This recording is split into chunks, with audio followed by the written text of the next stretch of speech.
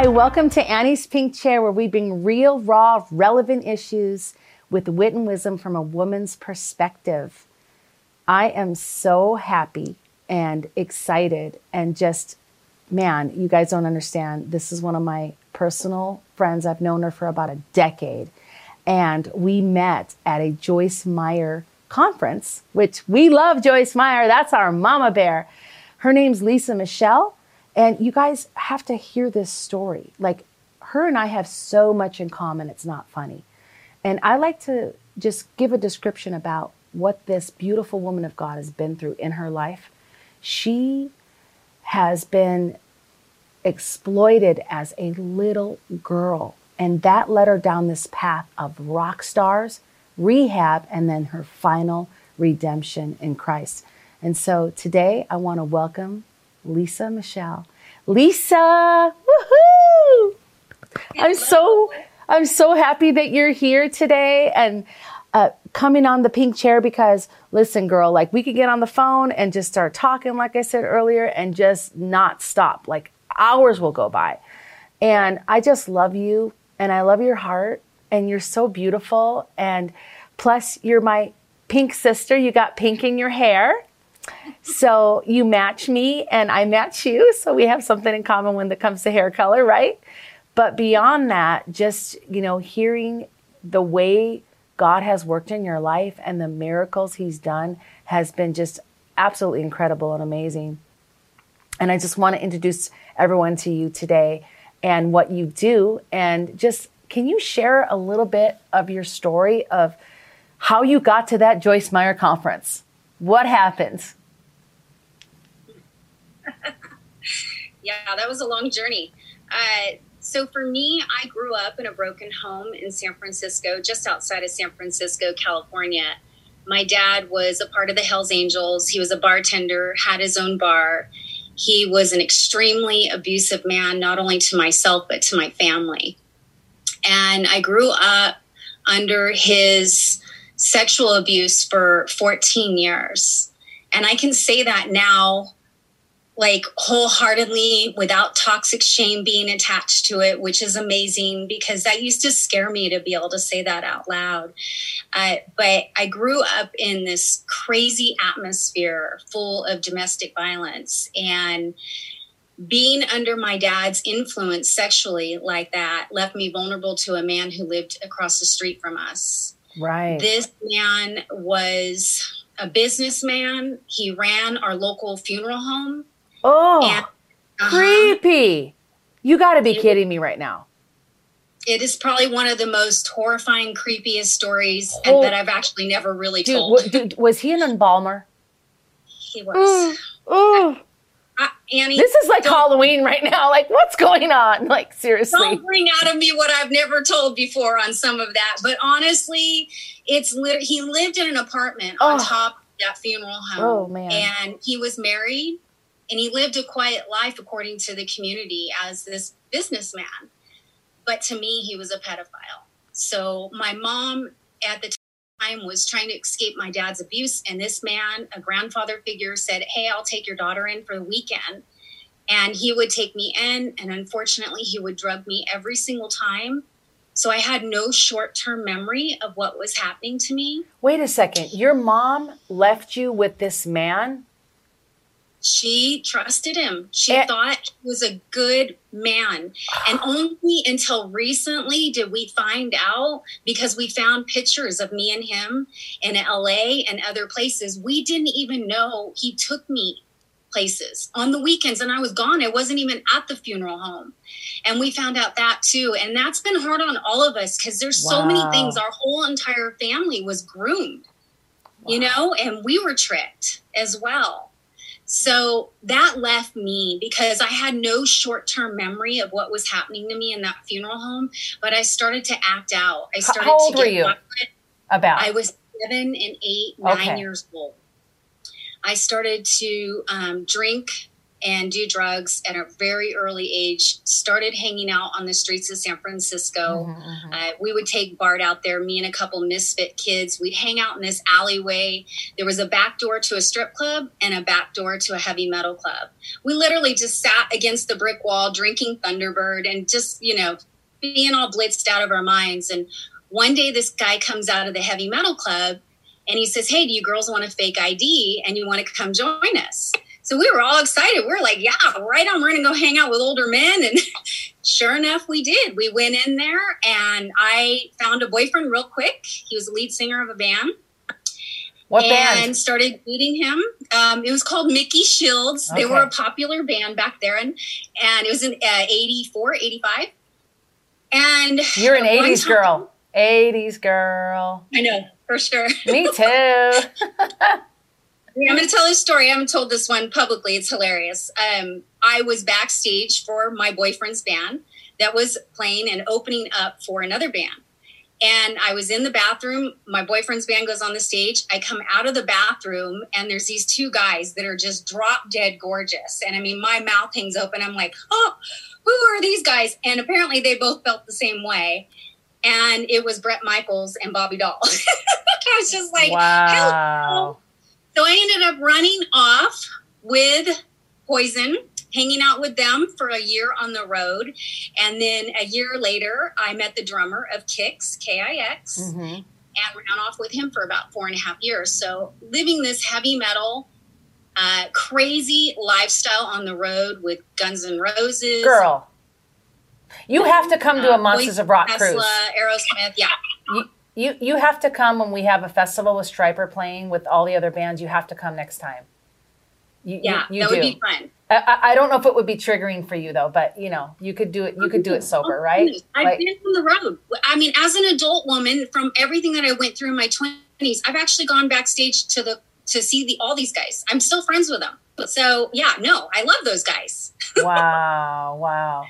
Yeah, I do. You were sharing a story earlier about you saw Stryper open up or play with someone or play in the same concert with. Gosh, I want to say it was a Troubadour, but I don't think that was it. No, they played with the Troubadour before. They have, I think. Yeah, pretty sure. I believe Poison was the lead band and Stryper, or maybe it was Stryper that was the lead band. But I just remember, here I am growing up with no knowledge of who God was in my life.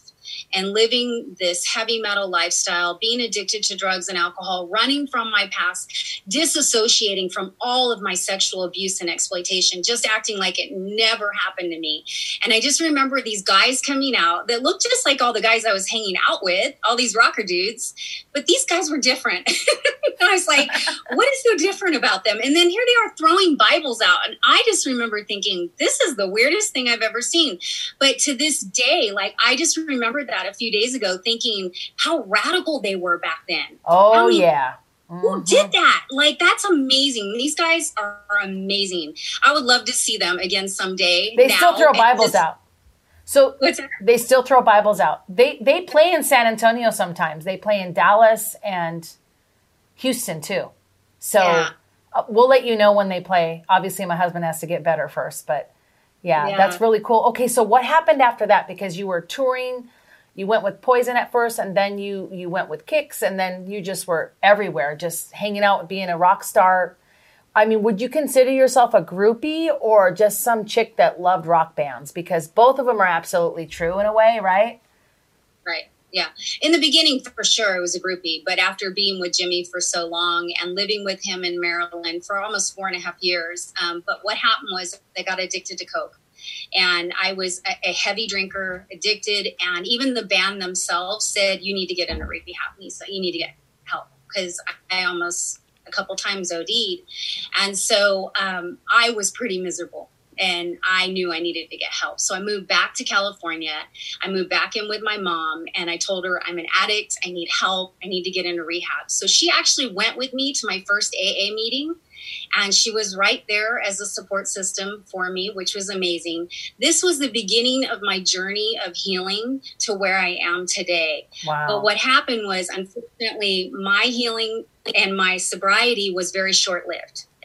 I ended up becoming a makeup artist And my first day of working as a makeup artist in San Francisco, I was invited into the underground club scene, the raves, in San Francisco. And that night, I was ushered into the VIP room where the owner of this club and all the fancy restaurants in San Francisco put a bottle of Dom Perignon in front of me. I'd never seen it, didn't know what it was. And that from that night on, I even went harder into my addictions. Wow. And I started hanging out with these celebrities and just really, really not living a good life in that. And so I got pretty burnt out after 8 years of living back in my addictions. And I became an esthetician. And I was working in the salon one day and I'm doing facials. I come out of my room. My sister actually did nails and was working on a male client of hers. I'm walking by and he reaches out and he grabs me and he says, "Hey, Lisa, I'd like to invite you to church this Sunday." And I said, "Me? Church? Why would you invite a girl like me to church? Girls like me don't go to church." And he looked at me and he goes, "You know what? You're right. You're probably going to catch on fire when you walk through those doors this Sunday, Lisa. And you're probably one of the biggest sinners I've ever met in my entire life, but I know exactly why you're going to church this Sunday." And I looked at him intrigued at this point. And I said, "Okay, why am I going to church this Sunday?" He goes, "Because there's really hot guys there." And I went, "What time? I will be there." It's better than a club because you're sober. Exactly. I showed up to church that Sunday for all the wrong reasons. And my sister actually went with me because she was excited too to meet all the hot guys. Girl, listen, I admit it. Okay, I was single when I first went back to church and I was dressing like I'm ready to date. Let's go. Okay. Jeans painted on, t-shirts painted on, cleavage, whatever. Yeah, dude, I was dressing like a rocker chick, basically. I was. Right. You know, so I get it. Well, I remember the first time that I knew that I was dressed inappropriately because I was actually dating one of those guys. Because let me tell you, I dated quite a few of them. And he took his jacket off on Sunday morning service and actually laid it across my lap. And I didn't know why he was doing that. And I looked down. He said, "You need to cover up a little bit more." I literally had a mini skirt on. I mean, I did not know how to value my body all I knew is that my sexuality was all I had ever since I was a little girl. Right. And I was going to use it to my best ability that I could. Yeah. I mean, until I got to know who I was in Christ. And so I want to just, talk about that for a minute or two. The sexuality piece with church and the moral compass that we're all supposed to follow, right? Right. A lot of people that have never been in the sex industry, and I would say that they've never been fully sexually abused, like to the extent of like you or Joyce Meyer, where it's just was happening. To understand the promiscuity and the normalization of sexuality, which you don't know that it's bad what you're doing, but yet instinctively you do, but it's normal. Does that make sense? So how did you, when you walked in there with your mini skirt, you were like, "I just want to look good." Like, "Hey, I'm Lisa, I've arrived." Is that what your attitude was or what was it? Yeah, it was. And the really cool thing is that, I could see some women looking at me and not approving of the way I looked. But then there were other women that were very loving and caring towards me and took me in. And they were role models to me. And they didn't dress the same way. And you think as a woman, we don't notice that? We don't notice that, hey, they're not showing their cleavage and they're not doing this. So you start to want to emulate those women in the church that aren't dressing the exact same way. You start to notice that, hey, I'm not kind of fitting in with this group. But, that was kind of my whole thing with God was I was trying to fit in this box too. I felt like I had to dress a certain way, but I didn't. I wanted to. I got to a point where I wanted to dress modestly and not expose myself. You know what? And that's something that is so important to share because I remember when I first started going back to church, I had a boyfriend that told me I needed to tone down my makeup and the colors of my clothing and the way I'm not kidding you. And I believed him. I was like, yeah, let me tone myself down. But I was so unhappy, Lisa. And I'm not talking about the sexuality part, but just the way that I'm so colorful now and all that. This is who I like to be. who I feel comfortable in that place. And when God tells me to change it, I will. But for now, I love colors. And so I feel like back then that was the enemy trying to kind of like shut me down and trying to make my new Christian experience not be fun. Not that it's fun, but when you're a baby Christian, when you first believe in Christ, a lot of people that are listening right now, you might not understand this, or that are watching, what does she mean by that? Well, what I mean is when you first finally, you're awoke, like you awake and realize there's another world there, and it's a kingdom that we cannot see, but we can sense it, feel it, and we can see it with our spiritual eyes and hear it with our spiritual ears. But some people can't. But when you're awakened to that and you realize that you live eternally, that Jesus is the Son of God, and you're like, you've forgiven for everything you've ever done bad, and the choices that you make in the past and the present and the future are going to be forgiven that are bad, right? That aren't necessarily in his will for you. It's like you feel this euphoria and this freedom. And I you know what? I like to describe it as it's better than any cocaine high or pills or anything I've ever taken in my life, or better than any orgasm I've ever had. Like I'm being honest, right? So anyway, right. I want you to, you know what? I'm talking too much. So let me let you finish, because let's get to that place. You know, you said you went to rehab and you went to church, and now what happens next? Yeah, well, I love what you just said too, because I'll go back to that. So I'm going to church, and the preacher just says, you know, if you want to give your life to the Lord today, and you feel like that's you, I just want you to stand. And I just remember popping out of my chair. The whole church knew that I gave my life to the Lord, because I literally was like waving and going, that's me. I'm a sinner. I need Jesus. And everybody in the church already knew that, but I didn't. So I was like, okay, I'm all in. And then I got baptized, and it's pretty amazing, because coming from my family background, my entire family ended up coming to the Lord through that one act of me being obedient and completely doing a 180. My mom was the very first one in our family to give her life to the Lord. And then it got me, and then it just went on and on. So today, even my father had accepted the Lord into his life. That's so good. Unbelievable. Yeah. And I know, and I just want to give you condolences. I know your dad recently passed away, but you had gone through some major milestones with him as he was getting sicker. And you were, I remember talking to you about it, and that God was doing something in his life. And I'm so happy that you're going to see him again, Lisa. You're going to see him. I don't know how people get away, like go through the passing of a loved one like this. This is my first really big loss. And it's so hard to say goodbye to the ones that we love. But if they don't know Jesus, oh my goodness, I'm just so thankful I have that hope, and that I will be able to see him someday again. And you forgave him. I did forgive him. A lot of people that have been abused, that's the hardest piece, forgiving them and themselves. So Lisa, let's get to the really juicy part of your story and what happened next, because you're doing an incredible work right now.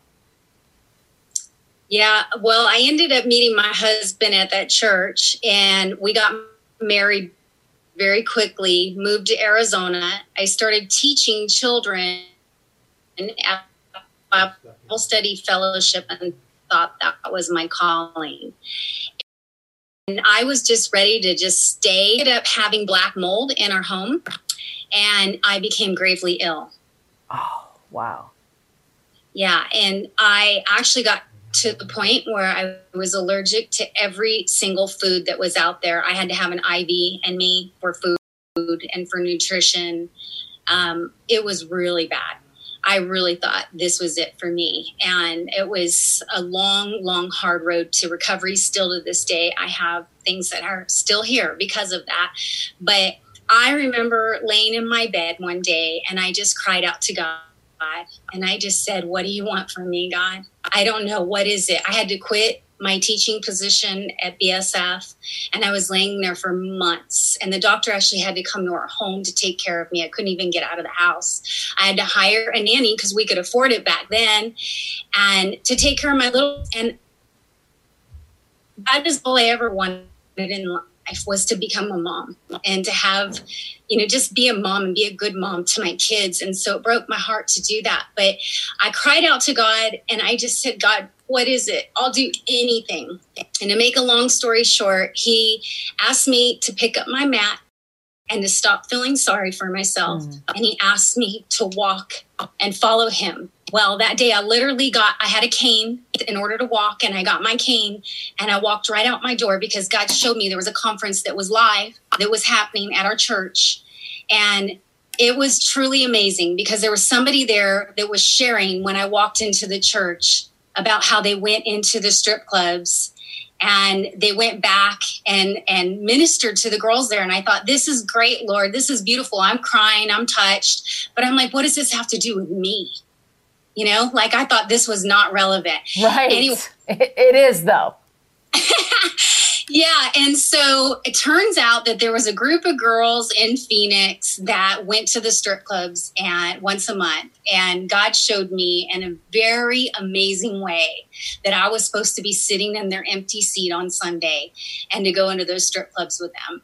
I remember wrestling with him, telling him, God, I promise, I made a vow. I will never walk back into nightclubs, be around alcohol, be around those kind of men. I mean, I made a vow to myself that when I became a Christian, that's it. Right. I won't go back. And even though I hadn't lived in the strip clubs per se, it was everything that I had lived around. So for me to go back there was a big deal. And I went back. I went that night out of obedience and just thought, okay, I'll just, make a truce with God. I'll go and I'll show up and we'll be all done. Well, here I am 13 years later. So now God has led me 8 years ago to start a ministry here in San Antonio called No Strings Attached. And that's what's right next to you right now. No Strings Attached. Yes.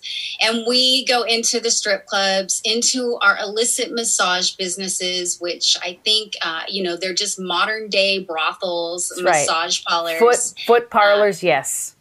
Yeah. And we have over 150 of them right here in San Antonio and over 1,200 of them in Texas alone. Wow. Yeah, we're working on trying to change legislation for that. So it's harder for them to run their businesses here. And I obviously, you guys, it's legal there, right? It's legal outside of Clark County, yes, in Nevada, okay. But not in the Las Vegas area at all. No. Okay. And so we go in and we bring a handmade gift to each woman that works there. And we just build community, relationship. And it's amazing to just see the God moments that happen in the dressing rooms and just build a new community with women. Most of the women that we meet that work inside of the strip clubs, they grew up in the church. Right. And in our local churches right around us too. They all have stories. I've met pastors' kids. I've met, you wouldn't believe. I mean, every walk of life is inside of these commercial sex industry businesses. I want to just say that this is exactly the way Jesus would be walking on the earth today.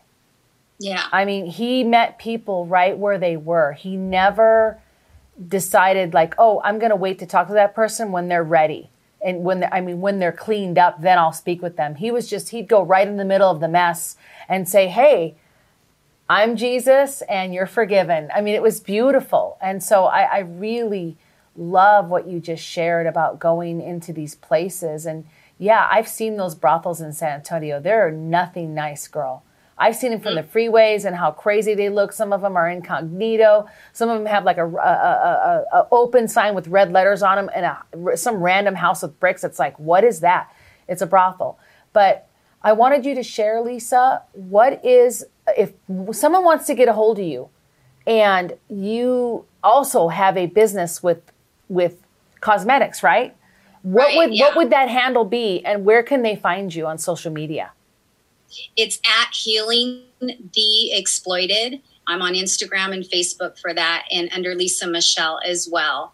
And yeah, we have a freedom box, and our proceeds go to our ministry, to your ministry, to others that we partner with. We love to be able to collaborate with other women that are out there doing amazing work too. So all of our proceeds come from that. But I'm going to show you my little earrings. I love those. And she has jewelry too, everyone, and makeup, and just these beautiful love boxes.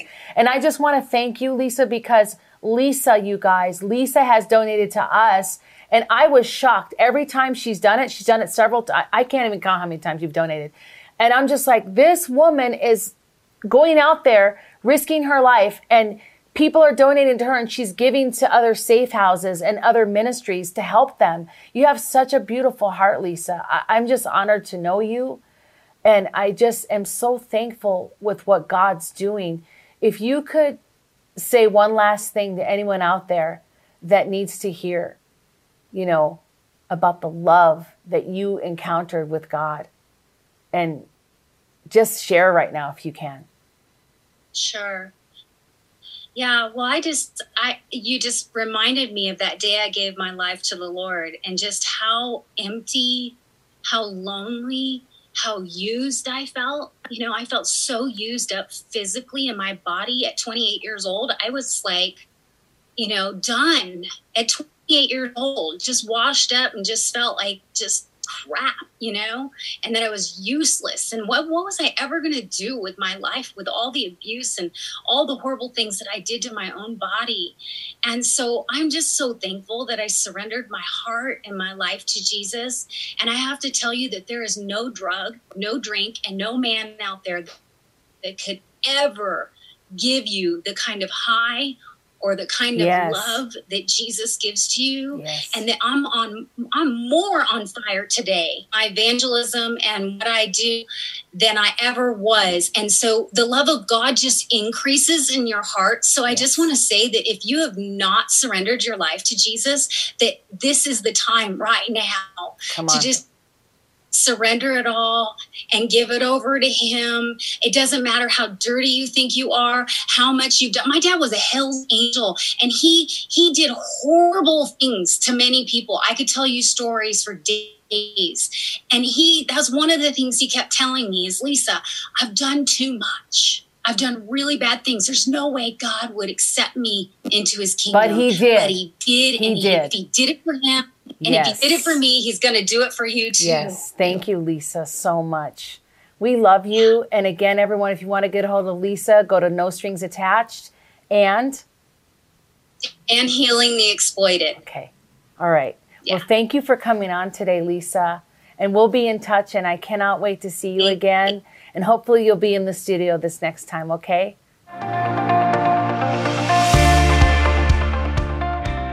Instead of your shame, there shall be a double portion. Instead of dishonor, they shall rejoice in their lot. Therefore, in their land, they shall possess a double portion. They shall have everlasting joy. And you guys, this is exactly what happened with Lisa, with No Strings Attached, and what she's doing. She has a double portion. She has no more shame, and she's doing the work of God.